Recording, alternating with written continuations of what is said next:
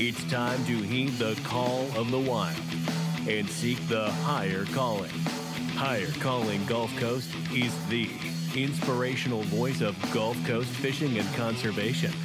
Hosted by award-winning wildlife journalist, conservationist, and flounder revolutionary, Chester Moore.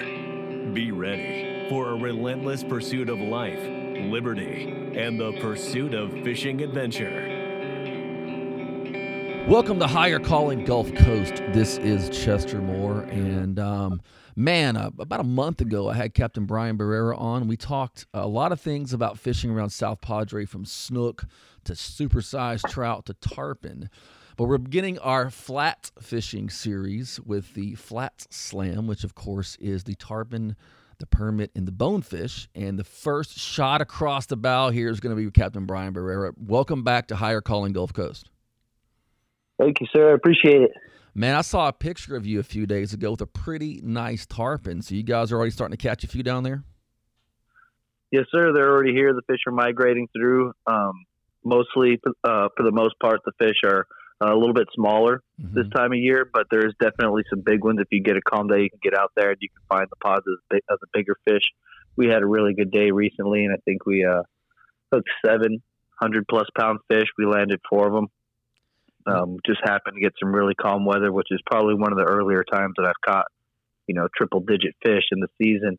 Usually it's not until later in July, August, September, October, beginning of October, that I'm catching the big hammer dogs. We call them hammer dogs. Big old tarpon, 100-plus pound fish. But we found a good group of them. I must have seen 100 of them that day, and we hooked 7 of them and landed 4, and that's a pretty good number. For those fish not being I wasn't expecting it, so I was a little bit undergunned. I usually like to use 100-pound leader and stuff for those fish. I was undergunned, and I had to battle them with 60-pound leader because I'm used to fighting the fish that are usually here right now, which is like the smaller fish, 25 to like 80 pounders. 80 pounds would be a really big one usually.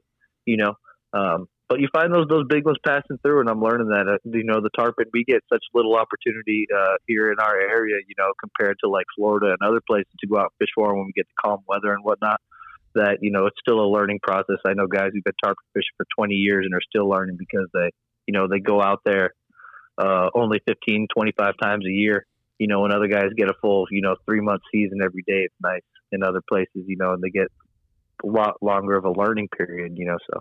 Like I said, I'm learning. That's what I love about the tarpon, is I don't only get a small period of time to fish for them. I'm learning about them every day, and every time I fish for them, I'm still so new to it. Even though I've been fishing for them for over 10, 12 years, I still learn every time I go. And they usually teach me a lesson rather than me teaching them a lesson. But I love it. Well, they're intriguing fish. Our reds, our specks, our flounder. Flounder will leave and go into the Gulf during the winter, but there's still holdover fish. Those are fish that are going to be there 365 at some level in our bay systems and around the jetties and things. But these tarpon are mysterious. As a matter of fact, there's not even that much information about these populations in the part of the Gulf of Mexico and the Western Gulf we're in compared to other species. So let's just kind of dial it back a little bit. And down in this the very southern tier of the Texas coast, you mentioned that these fish will come in. So do you have any fish that are there year-round, like maybe juveniles and that kind of stuff? Yes, sir. Yes, so, Chester, we've got a pretty good juvenile population of tarpon. Sometimes my guys will come with a fly rod and catch one, and he thinks he's got a bait fish on it. It's a 2-pound tarpon. Hey, nothing wrong with that, man. I'm down with that on the fly rod. Nothing wrong with that. They're awesome. They're still jumping around and bouncing around, And sometimes we'll catch them 30 pounds. Once they get above that 30 to 40 pound range, they usually, I think that they can keep up with the bigger ones, and they start to migrate out with them. Once they get to be that size, I feel like these smaller ones will lag behind, and they'll get picked off by something big because it's a big ocean out there, and there's bigger fish than tarpon out there. And these little 15 pounders that try to keep up with these 100 pounders just wouldn't be able to do it.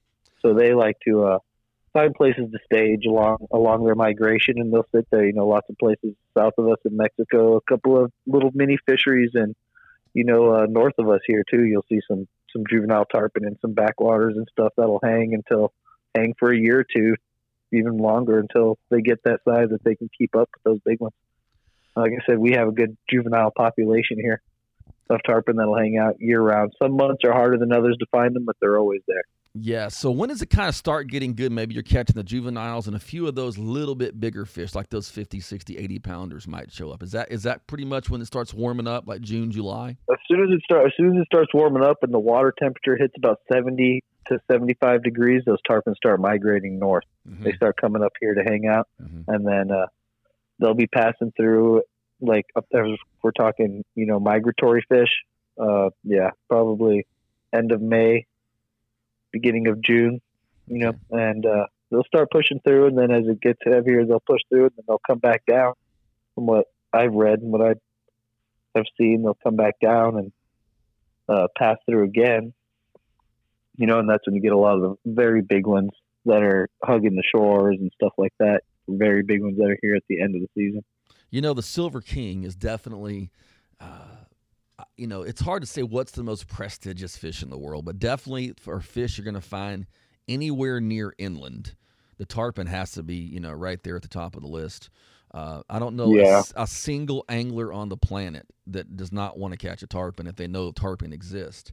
And for Texas anglers, I mean, we have a tarpon alley up here on the upper coast by me, about 40, 50 miles from me, down between High Island and San Luis Pass, that area. There's some good fishing at different places around Port O'Connor, different pockets of tarpon. But you mentioned something earlier, like you could probably catch in July, late July through September, tarpon, particularly on any day out of High Island. But literally in that 90-day window, you might have 15 days you could fish out there. So I'm sure you guys, like everybody in Texas, kind of has to work around the weather on this stuff. Yep, we work around the weather. The weather is the most important thing. I always say the fish are out there. There's a lot more tarpon than we think. We just can't get to them. Yeah. If I get the good weather, I tell my clients that I feel, very confident I'm going to get us the shots at them. Yeah. I'm going to find the fish. Whether they're going to eat for us or not, that's a whole nother story because they're picky sons of guns, So we can always find them. There's a lot of them there. We just need the weather. We need the opportunities is what we really need. So let's talk about once you got the weather, the migration's kicking in, you're hearing some reports of fish moving over, maybe seeing them on some of your snook or trout charters. You're seeing some tarpon out there moving around. What does a Brian Barrera tarpon fishing day look like for your clients? I mean, what are you doing? Are you going out there, you sight fishing, you drifting live bait? What's going on? Yep, I like to start off, when we got low light conditions, and I really like to try to sight cast those rolling fish early. Yeah. We'll either hang out at the jetties or hang out at a couple of spots I know where the tarpon like to get up and get active in the morning and show themselves. Mm-hmm.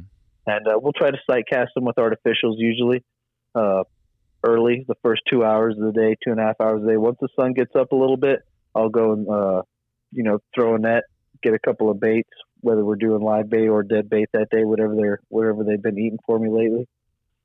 And we'll start cruising around and looking for the big ones. And once I get to an area where I know they are, I'll set out usually one live bait or something, or one dead bait, something hanging off the back, and I'll have my clients up in the front trying to sight cast rollers or trying to blind cast into pockets in certain areas where we know they hang out. And I'll see them on my GPS. They're not always rolling on top, but I see them on the GPS.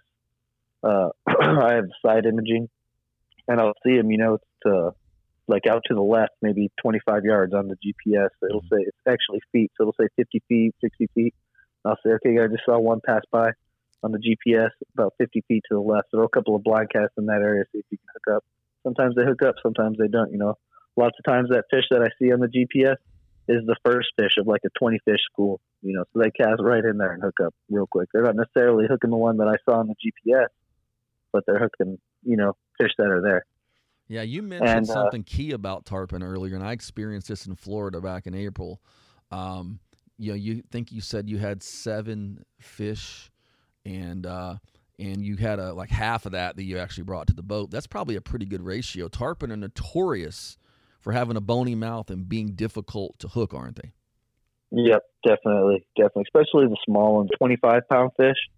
And we landed 2 of them, I'd be pretty happy, because even those small ones jump a lot. Those really big ones, lots of times you can get a hook in them, and it depends also because 2 of those were on artificial lure, DOA bait buster, and good sharp hooks.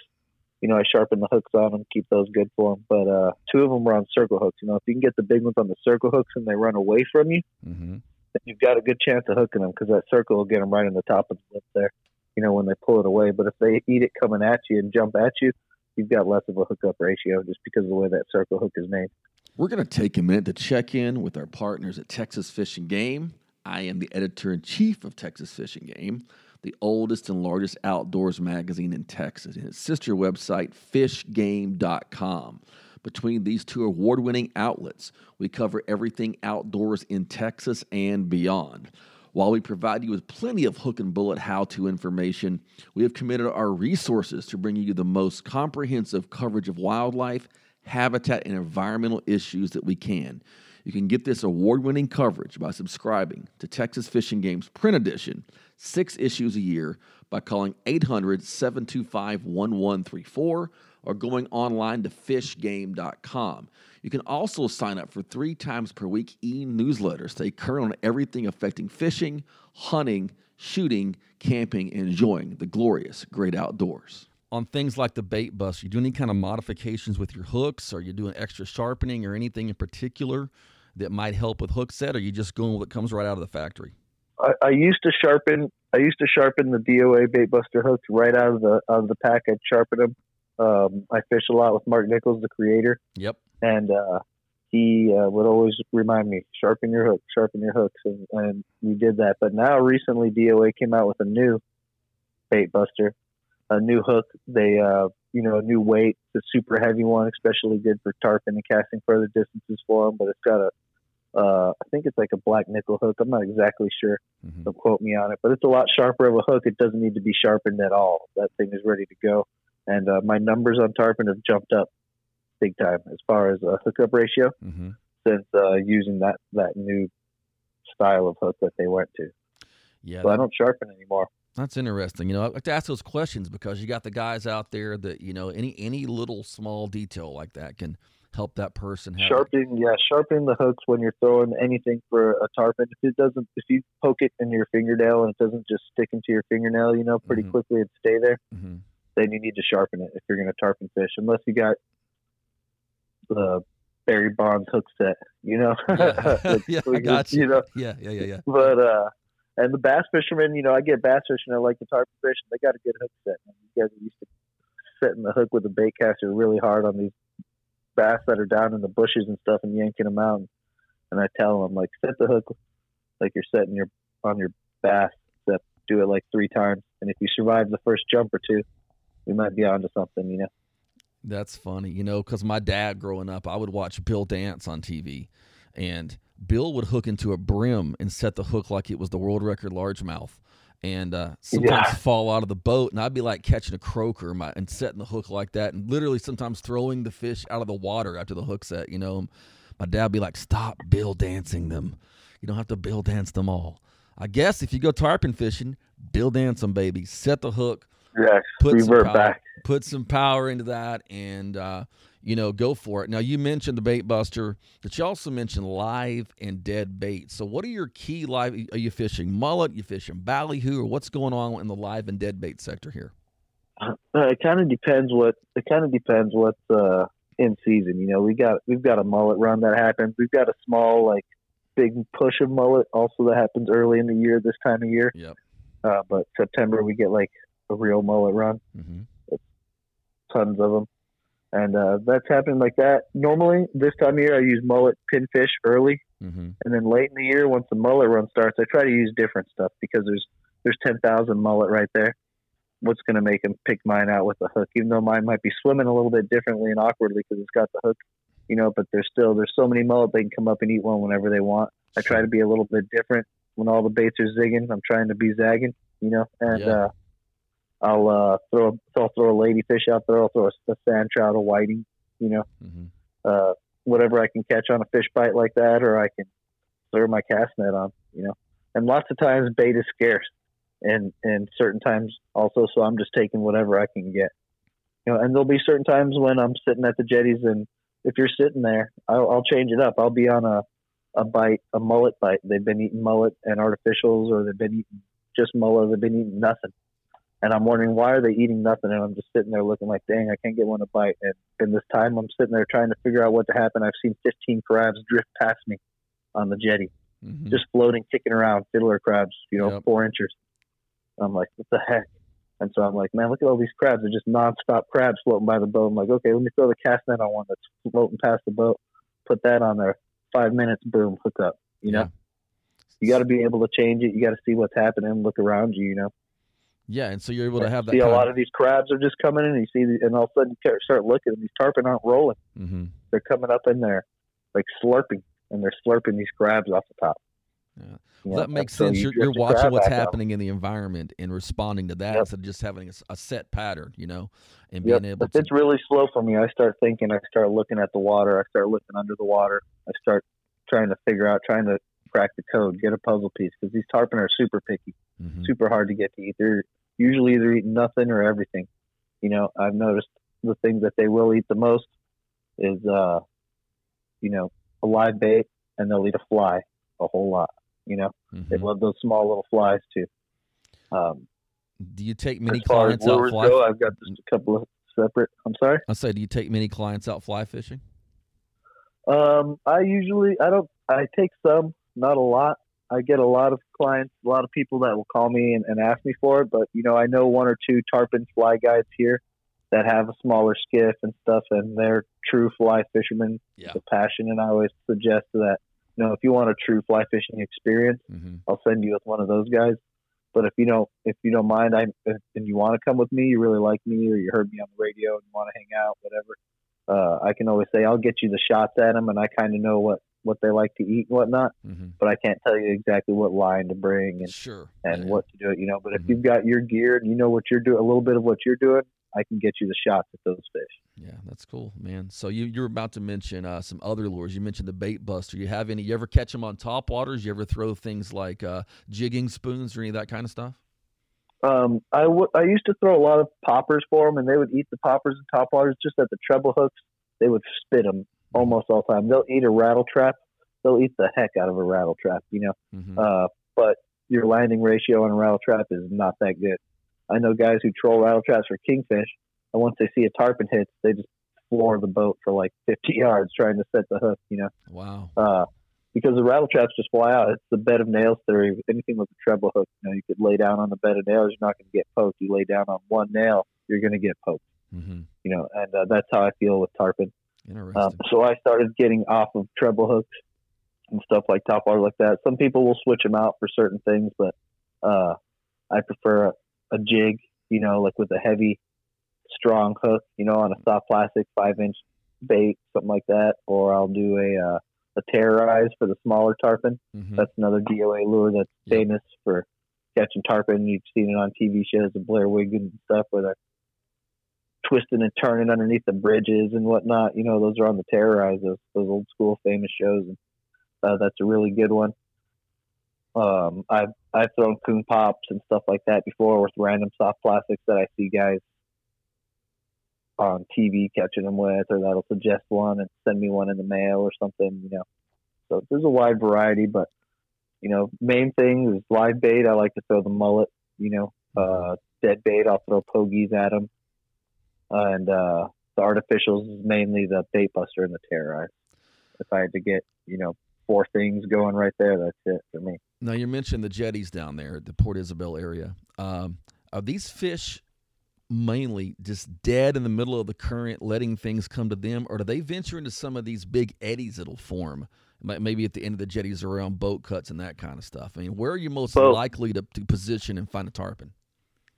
Both. I think the bigger ones will cruise up and down the jetties. They'll work the rocks at the beginning, at the end of the tides.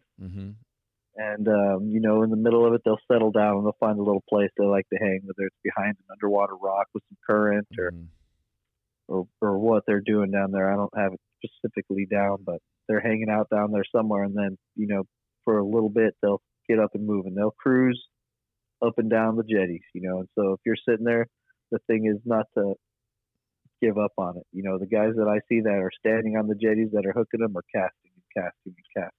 So those tarpon are just cruising past, and you want to line up with them. So it's kind of like, repetition and pattern casting, working over certain kinds of areas and just being consistent. And once you see them rolling, if you just pay attention after, a few of your trips, you see them rolling in the same areas, which means they might be held up down there, or there's something that makes them come up to the top there and they show themselves there. So you can sit there and wait almost, or work that area, knowing that either there's bait down there, there's a big rock that pushes them up from the bottom so they come to the top and roll once or twice real quick.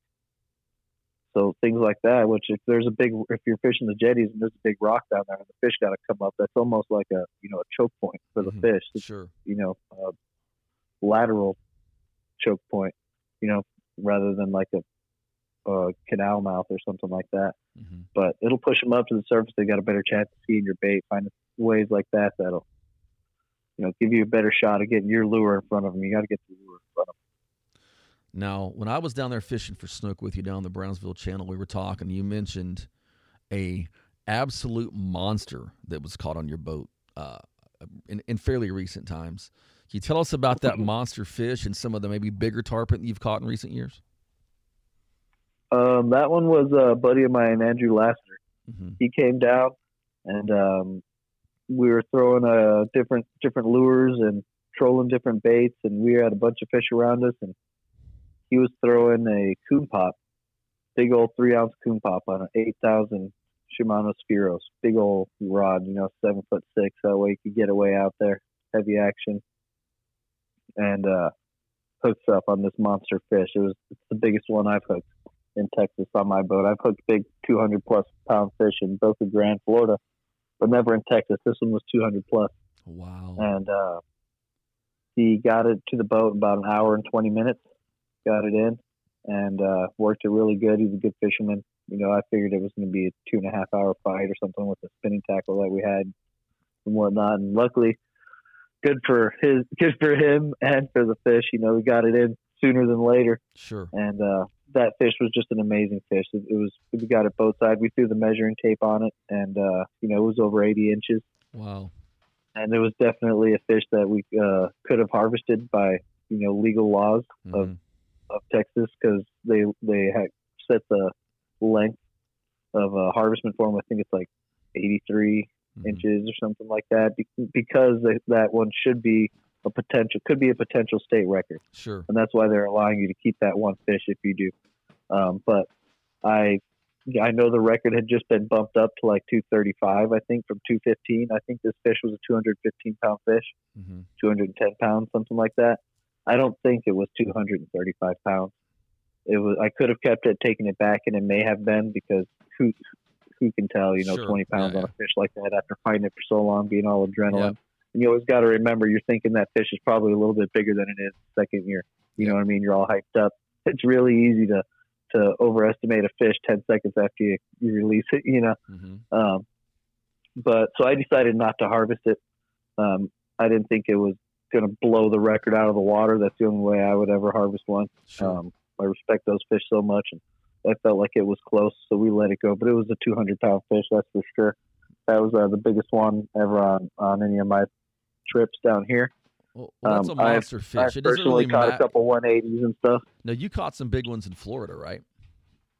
Yep, I've caught some big ones in Florida before when I went with some buddies out to Boca Grande. Mm-hmm. And, it's amazing. You got these fish in Florida. You got them in Texas. You got them off Grand Isle, Louisiana. You got them in Costa Rica, but they're still mysterious. They're a very unique fish. They're this giant trophy fish. A fly fisherman. I'd be happy if I caught a 3-pounder on my fly rod. That'd be awesome, But, going out and catching a 200-pound fish of any kind is just a magnificent thing, much less one with the spirit a tarpon has, the jumping and the beauty. The idea of that silver fish with the red gills flaring out, jumping, it sends chills down the spines of anyone who has any sense in the fishing world, man. You got to respect the tarpon, and you've caught some big fish, and this big one was one you decided, you know what, even if it is a record, let's just put her back, because we don't know.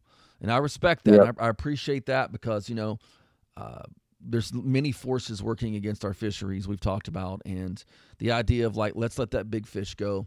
That's a great thing. Yep. It was a Saturday. I could have killed it, brought it back to the dock, hung it from there, but he had a big old crowd.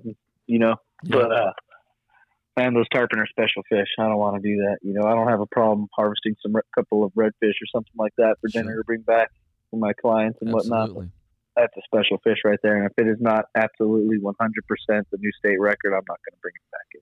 No, and even if it was, I'd still have to think about it for a second or two for sure. Man, and that's awesome. Just out of curiosity, how big were the scales on that fish?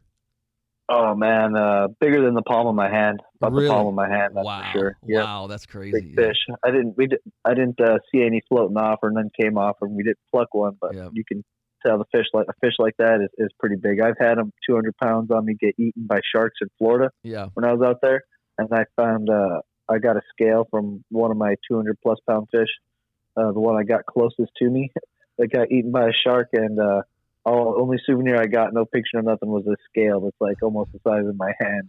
Crazy. Wow. That's impressive. Yeah. The scales, the reason I asked, the scales of tarpon have always impressed me there. Well, if someone wants to book a tarpon fishing trip or a snook trip or a trout trip or just go fishing with Brian Barrera, how do they get a hold of you? Sure. They can call me, area code 956-755-9413, or they can check out my website, inshorefishingsouthpadre.com. inshorefishingsouthpadre.com. Well, thanks for taking some time to kick off our flats fishing series. We appreciate it, Brian. Yeah, thank you very much. I appreciate your time. It's been said that bonefish provide us practice, tarpon provide us excitement, and permit provide us humility. But what can we provide them in return for so enriching our lives? Our support for the science behind the fight. Our support for Bonefish and Tarpon Trust. Please join us today at btt.org. These species' well-being depends on it. You've been listening to Higher Calling Gulf Coast with award-winning wildlife journalist and conservationist Chester Moore. Email him at chester@chestermoore.com. Check out his wildlife writings at highercalling.net and find him at @TheChesterMoore on Instagram.